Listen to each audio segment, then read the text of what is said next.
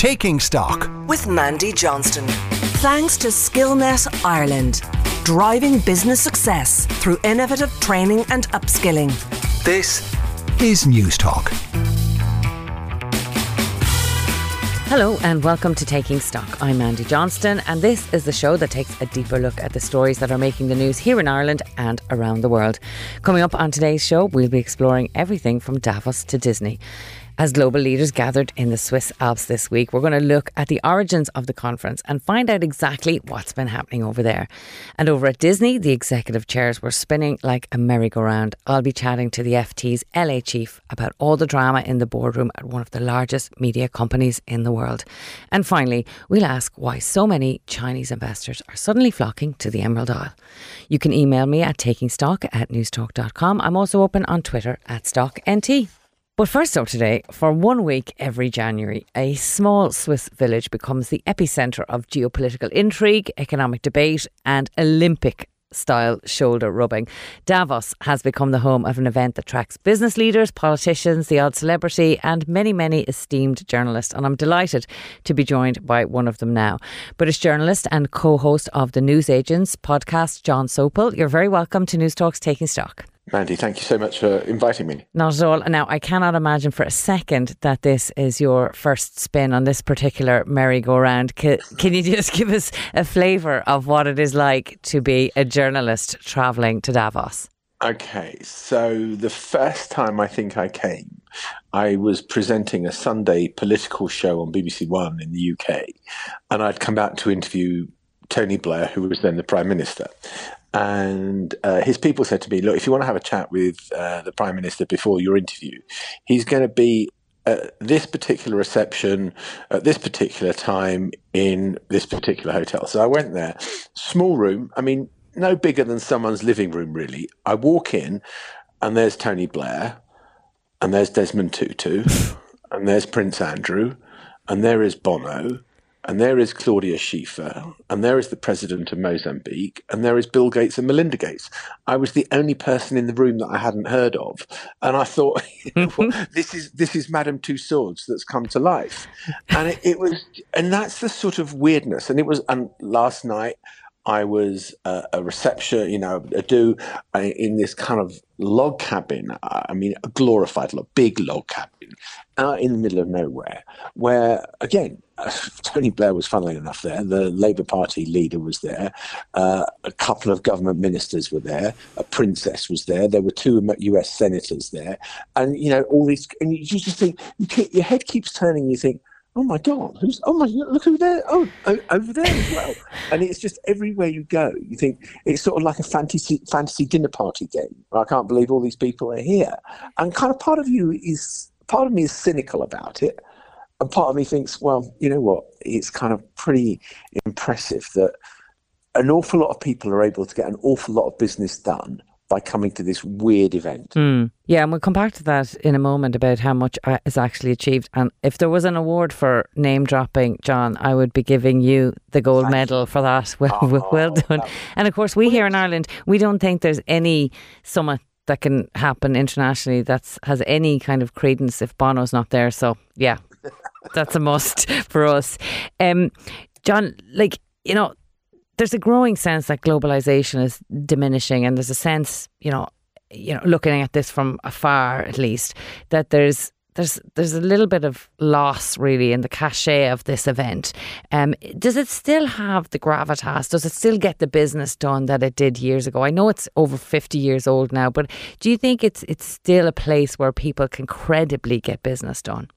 I think people get business gets done, but not in maybe the way that you think. I mean, I don't think it's because of debates on the floor or some of these kind of lofty, windy themes that they talk about. And it's sort of like listening to a word salad of some of the kind of things that are under discussion. And they're also discussing sustainability.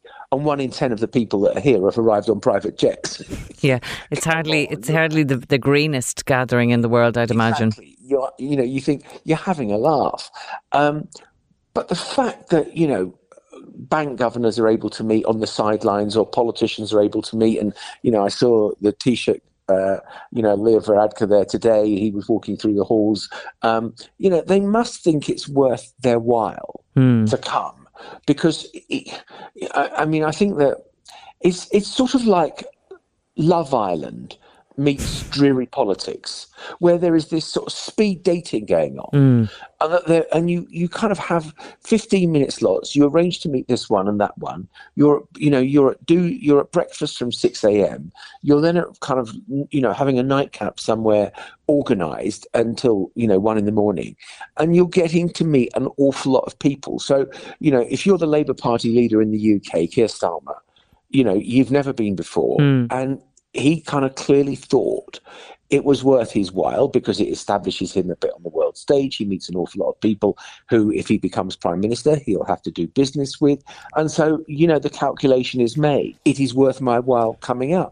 And so whilst I think you're right to say that the high water of kind of internationalism, globalization has probably passed, particularly because of the pandemic, because of food security, because of Ukraine, and people are thinking, geez, we need to have our own, we need to make sure that we can feed our own people and have, and also in a medical emergency, we need to be able to supply our own PPE, which we weren't able to do when the pandemic struck.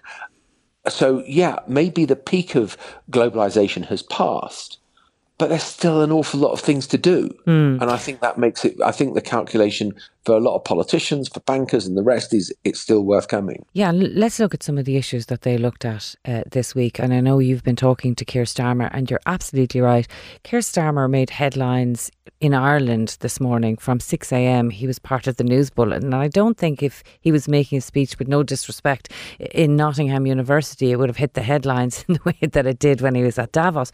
What was his message over there? What was he talking to you about? Well, I think funnily enough, we also spoke to the former British Foreign Secretary William Hague, Conservative, who was leader of the Conservative Party, and I kind of thought it was kind of interesting that they were both saying very similar things. That there is very deep alarm about Britain's place in the world post-Brexit. Keir Starmer was more cagey about that, but it's clear that an awful lot of people think that the United Kingdom has become a basket case, that investment is low, that it's got the slowest growth rate in the G7, that it's only one of the G7 countries whose economy has not grown back to pre-pandemic levels. And, and what is it that's unique about Britain compared to a lot of these other countries? Brexit. And so, I think that there is a feeling that they just want to bang the drum for Britain and try to convince people, industrialists, billionaires, that it is still a good place to come and set up their factory or whatever it happens to be, to manufacture, to do services, and that Britain is still a big player.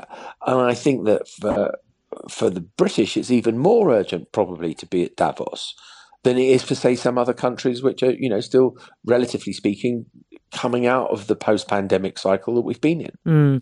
And beyond the international headlines that they can get from it, I suppose those soft meetings around the margins of the debates, as you said, can be very effective.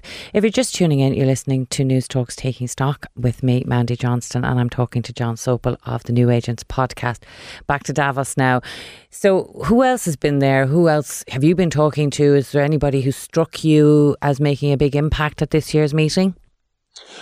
I think the biggest impact has been made by, so kind of straight headline terms, Olaf Scholz, the German Chancellor was there. I met it was almost casually informal that you're at a reception, you've got a drink in your hand, you're in a heated room. And I met last night, and this moved me enormously, was the head of Ukrainian energy. And I thought, oh my God, you are the guy that is trying to keep the lights on and the heating going in the depths of a bitterly cold winter, while Russian forces are attacking with drones, attacking with missiles, critical infrastructure. And you kind of think that actually you can be up this mountain and think all is well with the world. Everything is wealthy. And yeah, we're talking about poverty and hunger and all those things, but people have got full bellies and they've got plenty to drink.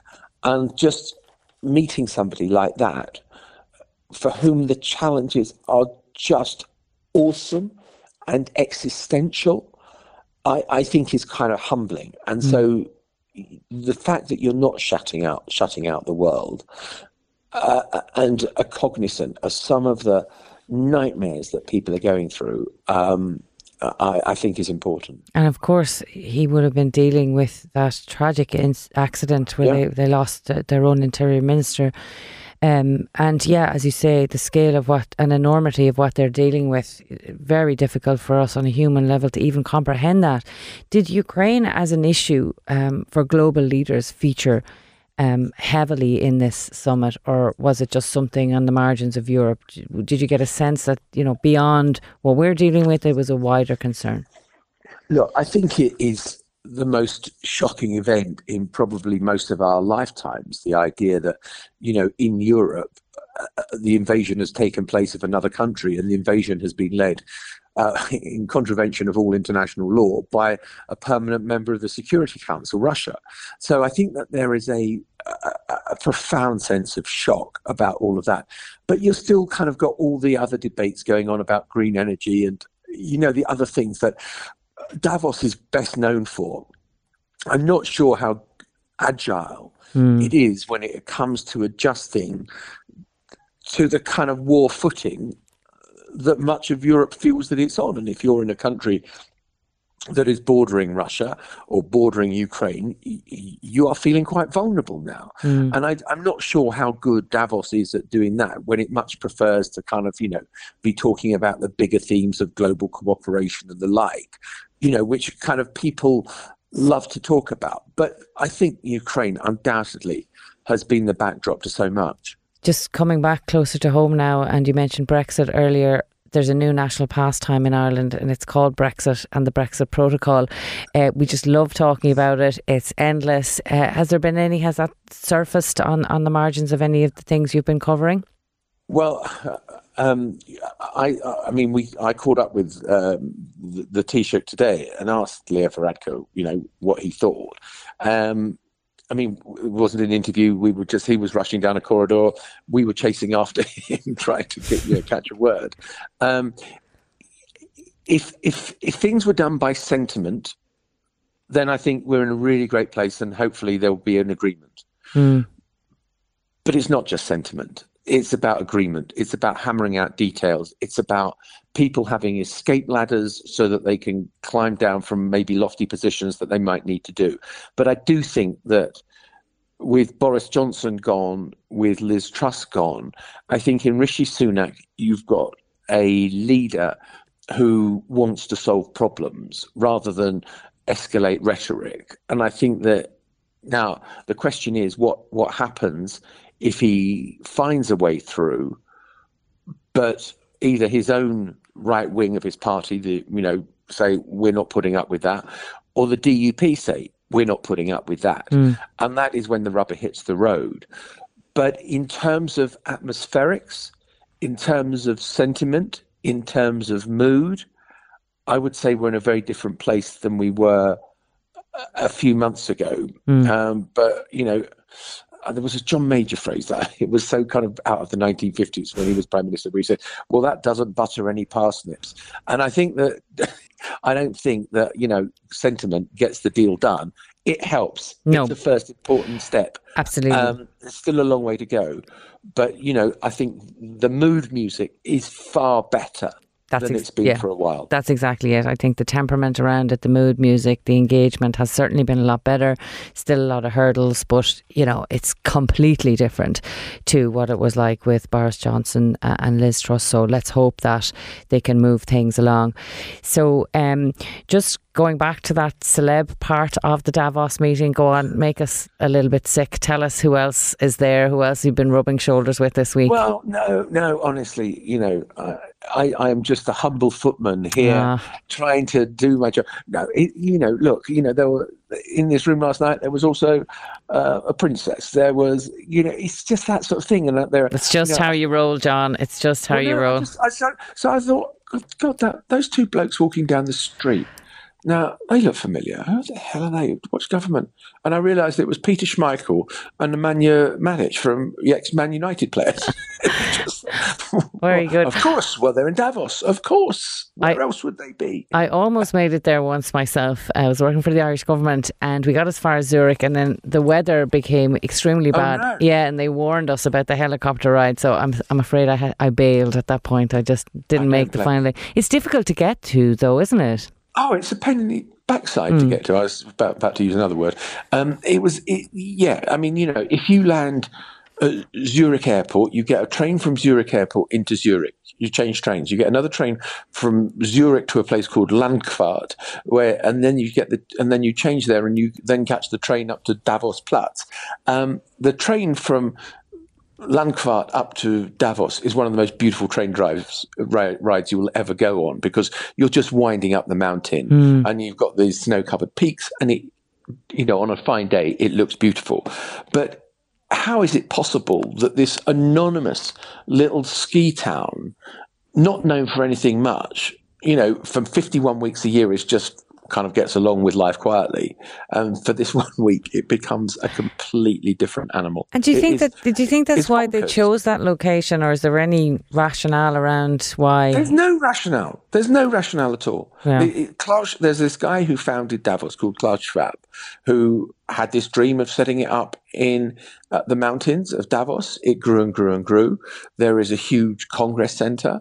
I mean, you have to book a hotel room for 4 nights, and I think I'm in one of the cheapest hotel rooms that you can find, and it's about £2,500 for 2,800 euros or whatever it is for 4 nights. Well, but worst room in the hotel or not, John, nobody feels one bit sorry for you, I've got to tell you. But thanks very much for joining us, and we let you get back to your busy schedule. So I haven't got the sympathy vote, is what you're trying to say. Not at all. Not at all.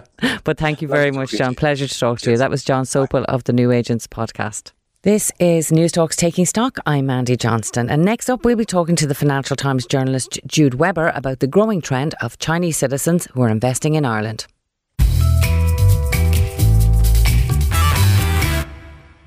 You're welcome back to News Talk's Taking Stock. I'm Mandy Johnston. Now, Ireland's decade-old immigrant investor programme soared in popularity in 2022, with a number of would-be investors, particularly from China, coming back to twice the annual record which was set in 2019. To tell us what's spurring such a large number of wealthy Chinese people to invest here, I'm joined now by Jude Webber of the Financial Times, and she's their Irish correspondent. Jude, you're very welcome to Taking Stock for the first time. Thanks very much, Mandy. Now, before we get into what's happening on the Chinese investor side, can you just take us through what the options are for investment through the Irish Immigrant Investor Programme? Yeah, it's a programme. It doesn't give you citizenship. And it doesn't give you a passport. It's not a golden visa. It doesn't give you anything more than residency, and there's kind of strings attached.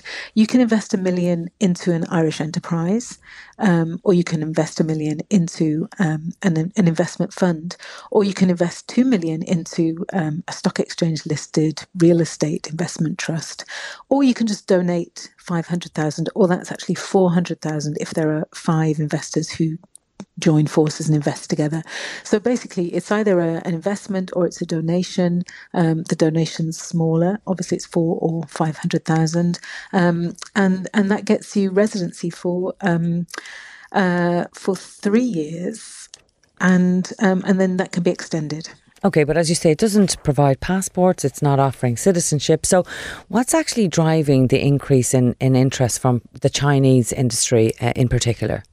Well, the Chinese in particular, what people have said to me, and it's people who have availed of the scheme or people who are sort of working to bring investors into the scheme, they say that, it's really a question of, there's several things, but fundamentally, the reason they're looking outside China is they're looking for security. And what attracts them to Ireland is it's an English-speaking country, it's very welcoming, education is very strong here. And so, a lot of people come here because they want to use the schools, and so really it's a hedge against the uncertainty that they feel might be might be happening in China, and they're looking at other places. Obviously, it's not all Chinese; it's almost all Chinese predominantly, but there are a few other nations. And one of the things that surprised me was that there were also investors from the US, and again, that's to do with the sort of political polarization since Trump,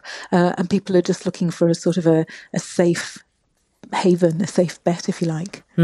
Because political uncertainty often drives a lot of inward investment, doesn't it? So you mentioned there we're seeing interest from other places. Where else maybe increasing looking at that investor programme? Well, it's predominantly really, it's sort of more than 9 out of 10 is Chinese, but there's also a few from a sort of a handful from Vietnam, Saudi Arabia, South Africa, the US, and China also includes Hong Kong as well. And has the nature of the programme here in Ireland changed over the years from its original iteration? I think it's just grown. I mean, it's slightly different to the kinds of programs that are on offer in other countries, which might be where you have to invest in property. Here, it's actually investing in a sort of an investment fund or a thing, an enterprise. Some of the funds that people invest in nursing homes or social housing, things like that. So a distinction, the people who organise these funds and try and seek investors say that it reaches the type of investment, it reaches parts of the economy that wouldn't otherwise be reached, and that other countries that have similar, because a lot of countries have sort of similar kinds of programs, they wouldn't necessarily get investors into those parts because they require you to buy property and only property. Yeah, and obviously, investing in areas that are particularly important in our economy at the moment, like housing, which is causing so many domestic problems in their own right. If you're just tuning in, this is News Talks Taking Stock, and I'm chatting to Jude Webber of the Financial Times. She's our Irish correspondent, and we're talking about Ireland's Immigrant Investor Programme. Jude, you mentioned there, that the programme has grown over the years, but have there been things that have, reset it for particular countries, like the pandemic? Has that sort of made Chinese investors look externally much, much more than they would have in the past? So has the pandemic affected it in any way? Well, I think it has, because obviously China was locked down until very, very recently. And so that was another thing that, that people who, were feeling, that wasn't something they wanted. It gave them the option to move abroad. And I spoke to one person who ran his business from here remotely, because he couldn't get into China because, he would have had to stay, I suppose, and because of the very strict COVID requirements. But actually, it's worth mentioning as well that even though this is an investor program and a residency program, people don't actually have to move here and live here all the time. They can just live one day a year. So it sort of gives that flexibility. But like you were saying, I think COVID was a driver in particular for the Chinese because they just had such very, very strict COVID restrictions. Are there particular areas as well as sectors, like geographically, where Chinese investors are gravitating towards particularly?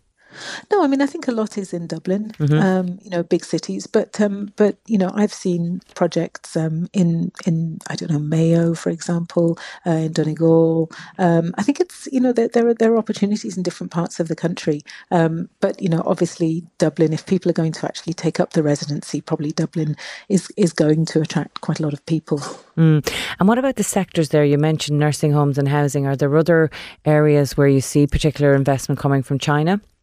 Yeah, hospitality as well. Hotels, things like that. It's those sorts of long-term construction, long-term, funding options that I suppose give them the security to invest. And that make it an interesting investment for Ireland, and one that these funds can go out and find investors for. But certainly hospitality, housing, nursing homes, that kind of thing, social. Sort of the social sector, in a sense, that's very big. I recall being on a trade mission to China many years ago and kind of looking at the scale of what their business operations were and thinking, like, is there any point to this? Like, how are we going to get them attracted in Ireland? And somebody on the trade mission, I think from the IDA, made the point to me, like, we just need to get a small amount of that to make a significant difference, because there's a lot of deep pockets over in China, isn't there? Well, there's a lot of deep pockets. There are. You're right. But I mean, I was talking just then about the investments that they might want to make. But obviously, what we've seen is the other sort of avenue, which is the donations. And if people want to invest, Chinese people want to invest sort of 400,000 or 500,000, which, you know, to perhaps some people might not seem a lot to some Chinese people. Maybe that's who are interested in, you know, having a Western education for their children, for example, or who are concerned about the political instability. Perhaps that's not a lot, and they can make these donations, and those ones can go into sporting and cultural projects, and that's where we've seen GAA stadiums and community centres and things like that.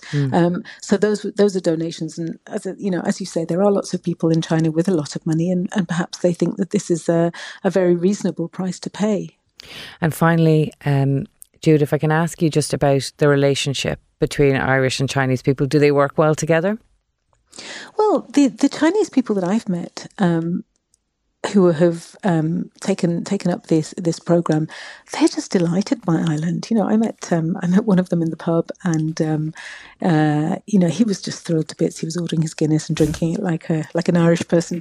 And and I spoke to another person whose son goes to Trinity, in fact. And you know, they do seem to be very happy here.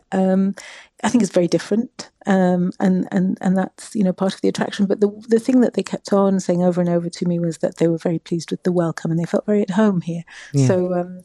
So they do seem to like it. Well, very often we take our freedoms and things like our universities and that for granted. But look, this is a very interesting insight into that world. But for now, we'll have to leave it there. That was Jude Webber of the Financial Times. Jude, thank you so much for joining us today. Thank you.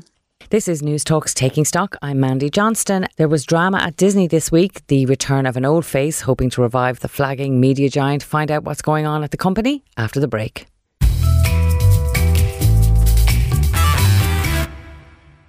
You're welcome back to News Talk's Taking Stock. I'm Mandy Johnston. Now, take a quick listen to this. Hi-ho, hi-ho, hi-ho, hi-ho, it's home to work we go. That was, of course, from Disney's iconic Snow White and the Seven Dwarfs. Well, there's not a lot of whistling going on around the Disney boardroom tables at the moment, but for many, many years, Disney was a familiar sound and sight to so many of us as just wholesome, good family fun. It certainly, for me, evokes lots of childhood memories going along to the cinema to see those iconic movies. But of late, all is not well. Disney's top brass became really dissatisfied with their current CEO, who after a tricky couple of years was unceremoniously fired, only to be replaced by his predecessor, Bob Iger. So what exactly is going on, and what will this upheaval mean in terms of its ambition for new viewers and eyes on screen? We're joined now by Christopher Grimes, who is in Los Angeles, and he's the bureau chief there for the Financial Times. Christopher, thanks very much for joining us on Taking Stock today. Thanks for having me. I really appreciate it.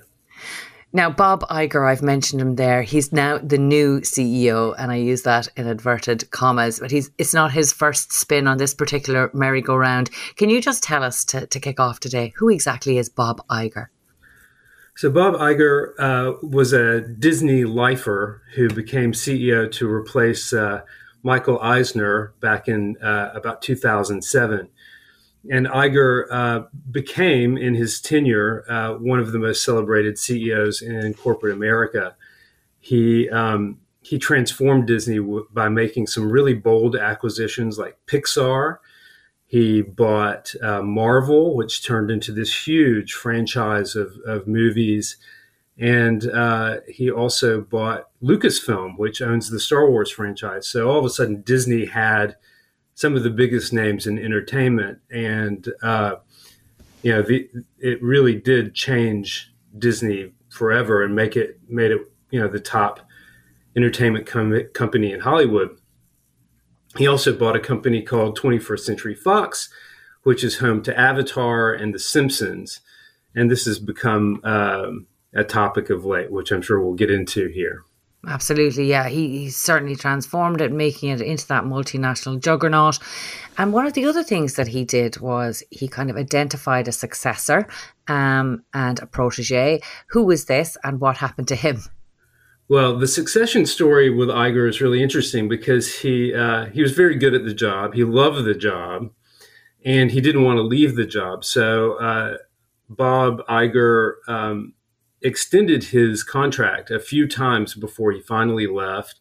And even when he left and handed the reins over to Bob Chapek in 2000, he kind of remained on as chair and had this position where he oversaw creative efforts alongside Bob Chapek, who was CEO. And it was a tumultuous thing. The pandemic happened just as Bob Chapek took over as CEO. Bob Iger was still in the company, and tensions between the two guys surfaced really quickly. Then Bob Chapek, he had to get the company through the pandemic. When the theme parks were shut down and people couldn't go to the movies, he had to put workers on furlough. It was really difficult. The one bright spot in his tenure was that the Disney Plus streaming service rocketed as people stayed home and binge watched. Right, so that was the good thing that happened for him. But otherwise, it was a really rough time. And lots of things happened with him, but he finally was dismissed abruptly by the board in November, and they brought Iger back. So he's been back now for about 8 weeks. I'm always very suspicious of people who are so invested in their successor and remain on, because I don't think it ever ends well. But this is such, I suppose, it's such a big company. It's got so many interests now, far and wide. It's changing as well. What exactly was it, though, that Chapek did that alienated so many in Hollywood? So Chapek obviously was keen to put his own stamp on the company after succeeding this larger than life figure. And he believed that radical change was needed inside the company to help it compete and work in the streaming age. And these changes really alienated a lot of the talent. He famously got into a war with Scarlett Johansson and her agent here in Hollywood over how she would get paid for Black Widow. And long story short on that, people like Scarlett Johansson, really big actors and actresses, would start to get a bonus on in their pay for good performance at the box office. But because they were sort of emphasizing streaming, they said that we didn't have to pay that bonus, and that led to a big standoff. So this led to bad taste. It left a bad taste in the mouth of people in the talent community in Hollywood. So that was a big controversy. And then last year came the clash with the Florida governor over what was dubbed by its critics as the "Don't Say Gay" law. Yeah, this was the Ron DeSantis row. It was a kind of culture war about what teachers can say about LGBT plus issues. What was that all about, and how did they get involved in that? Yeah, so Disney obviously has a huge business in Florida. They're the largest private employer in Florida with all of the theme parks near Orlando, Florida. And they also employ a lot of people in the LGBTQ plus community in Florida who work at the theme parks and so forth. So when that law, or when that was just a bill in the Florida legislature, a lot of Disney employees said, we have to come out and oppose this. Bob Chapek was reluctant to make a political statement on that. he was quiet, and this upset a lot of the employees who threatened to walk out over it. And this forced Chapek's hand to finally make a statement. And when he did, he made Ron DeSantis, the governor of the state, who right now appears to be the front runner for the Republican nomination for president in 2024.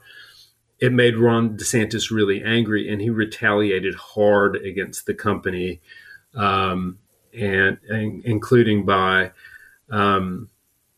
moving to strip Disney of the special tax privileges that it has in Florida and has enjoyed since Walt Disney and Roy Disney first went to Florida in the 1960s. Yeah. And that's ongoing.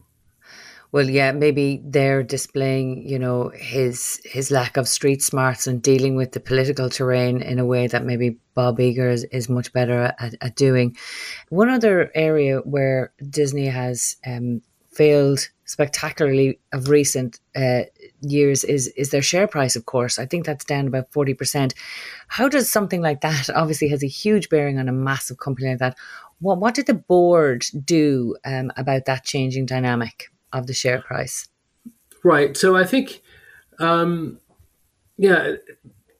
interestingly, there was during the pandemic when they were adding lots of streaming subscribers, the stock was doing pretty well. But, considering their theme parks were shut down and the theaters were shut, but Wall Street was really supportive of the streaming endeavor. But about this time last year, Netflix, which had been the pace setter for all of this, shocked the markets and said that instead of adding millions of subscribers, they were actually losing subscribers. And it sent a signal that to investors that this streaming business couldn't just increase forever. And so that really changed the tone in the media industry. And so the shares of all the companies have gone down. I think Disney's stock last year also took a hit because of questions about the leadership. I think the "Don't Say Gay" thing didn't reflect well on Bob Chapek or the board. The board of directors supported Chapek after the "Don't Say Gay" controversy. Then they decided to renew his contract. And then a few months later, they fired him. So it was just a bad look for, and it didn't say great things about the leadership there. The stock is up this year, I've noticed. So that's I think a reflection of people have confidence in Iger. If you're just tuning in, you're listening to News Talks Taking Stock with me, Mandy Johnston, and I'm talking to Los Angeles Bureau Chief for the Financial Times, Christopher Grimes. Just turning to the future, you said there that the board, the industry, I'm taking it, have confidence in Bob to repeat the successes of his past, Bob Iger's I'm talking of. What do you see their future being under him? How do you think he's going to go forward and change things for the better? Well, the board has given Bob Iger 2 years. He's in his early 70s now, and they said, you've got 2 years to come back and right the ship. Now, he's only been back in the job for 8 weeks, and we don't expect to hear a big strategy from him until February after they report their earnings. But what we do know is he said that he's going to focus on cutting costs. The streaming business is really expensive. I think the thing that set off Bob Chapek being fired was they announced they had lost $1.5 billion in their streaming business in a single quarter. Wow. And that shocked investors. It was a lot higher than people had expected. And now everyone is looking for a way to profitability for streaming. So I think Iger has to come up with a plan to get to profitability within the next year or so on streaming. So that's a huge deal. He's also reorganizing undoing the organization that Bob Chapek put in place that had left the talent really unhappy inside the company. So he's reorganizing things to give creative people more control than they had before. Then I think he's also just got to, I think his mere presence has helped boost morale a little, but he's got a lot going on. And, the big thing in the news in the last week is he's got to fend off a challenge from a legendary activist shareholder named Nelson Peltz. Yeah, he's not so happy about his return, is he? Well, Peltz is walking a fine line here. So Peltz bought $900 million worth of stock in Disney, and he's demanding a seat on the board. And Iger and the Disney board don't want to let Peltz on the board. And now Peltz is taking his appeal directly to shareholders and saying Disney has lost its way, and Disney needs me to help them find the way back. Peltz has a history of taking on big companies like Procter & Gamble. And in that fight, I think he spent $100 million, and Procter & Gamble had to spend about the same fending off that fight. So this is going to be unfolding between now and March when Disney has its big shareholder meeting. But for Iger, just as he's trying to get his head around how to reshape the company for the kind of post-streaming euphoria age, he's got this distraction to deal with as well, and this could be really nasty. It's already kind of nasty. The last thing he needs really when he's trying to kind of introduce stability and bring back that sense of leadership that seems to be just so sadly lacking. Christopher, is the company extremely bloated as well? Some of the figures that I looked at in relation to Chapek's exit package and the salary, like they were eye-watering. Just to give our listeners here in Ireland an idea of the figures we're talking about, 20 million he got for his exit and goodbye. That's not a bad way to leave a company, is it? Right. Yeah. That's right. I mean, Chapek had been at the company for 30 years, and he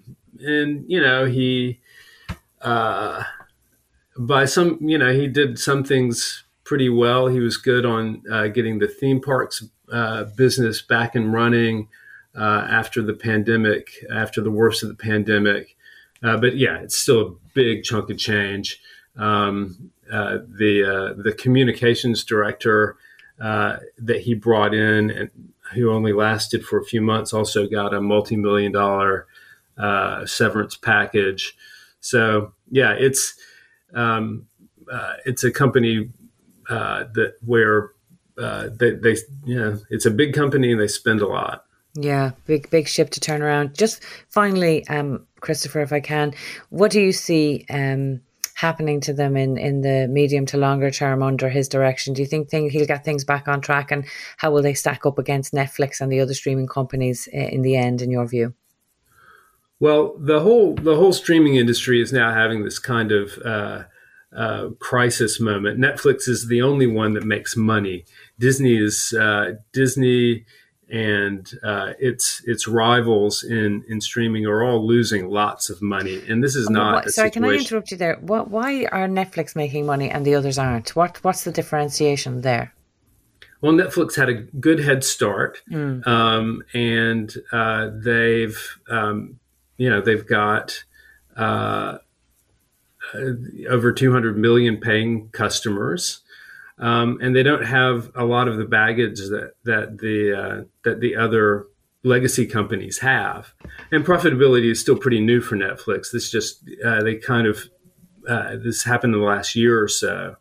And now to try to reach profitability, Netflix and Disney and the others are turning to things like advertisement advertisements on some tiers of their services, and Netflix is starting to crack down on people who share their passwords, which is a lot of people. Yeah. And this is going to be an effort this year for them. So this is a tough thing. And, the core business for a lot of these legacy media companies like Disney and Paramount in the United States has been television and has been cable television, where people had to pay a very high monthly bill just to watch television. And that business is dying quickly, and it's a big problem because TV has been subsidizing the streaming investments, and now that is shrinking really fast. This is hanging over their heads. Do you ever think from a brand perspective, though, Disney are just straying too far away from what their core offering was? I found myself watching The Patient the other night on Disney. There's just something about the juxtaposition of Disney offering those type of things that doesn't really sit quite correctly for me. That's interesting. A few Wall Street analysts have been talking about this, and also in a roundabout way, Nelson Peltz has also been talking about that. I think Bob Iger's last big acquisition was 21st Century Fox, and this brought a lot of general entertainment into Disney that it never really had before. It had been Star Wars, it had been Disney animation and Pixar animation and that kind of family fare. And all of a sudden they had, with Fox, they had a more general offering. And so I think the theory there was that they could better compete with Netflix by having a broader offering of shows. They could have dramas, they could have, they could have racier fare. And some people think, that's not really Disney. Maybe it's just a question of Coca-Cola trying to sell orange juice, and it just doesn't sit right. But I think that maybe if they put their boardroom shenanigans on the big screen, they might solve some of their streaming problems. We could talk about this all day, absolutely. But for now, I'm afraid we'll have to leave it there. That's Christopher Grimes in Los Angeles, Bureau Chief for the Financial Times. Christopher, thank you very much for joining me today. Thank you very much. Well, that's it for this episode of Taking Stock. And while we broadcast at this time on Sunday mornings, we're always available as a podcast first on Friday mornings on the News Talk app. Next week, we'll be looking at the challenges that are faced by suppliers to source medication. If you want to get in contact with us, you can email us at takingstock@newstalk.com. My thanks to today's guests and to the producer of Taking Stock, John Fardy, with Hugo De Silva on sound. Future Proof is up next, and then it's Gavin Riley with On the Record. But for now, from me, Mandy Johnston, that was Taking Stock. Thanks for listening and enjoy the rest of your day.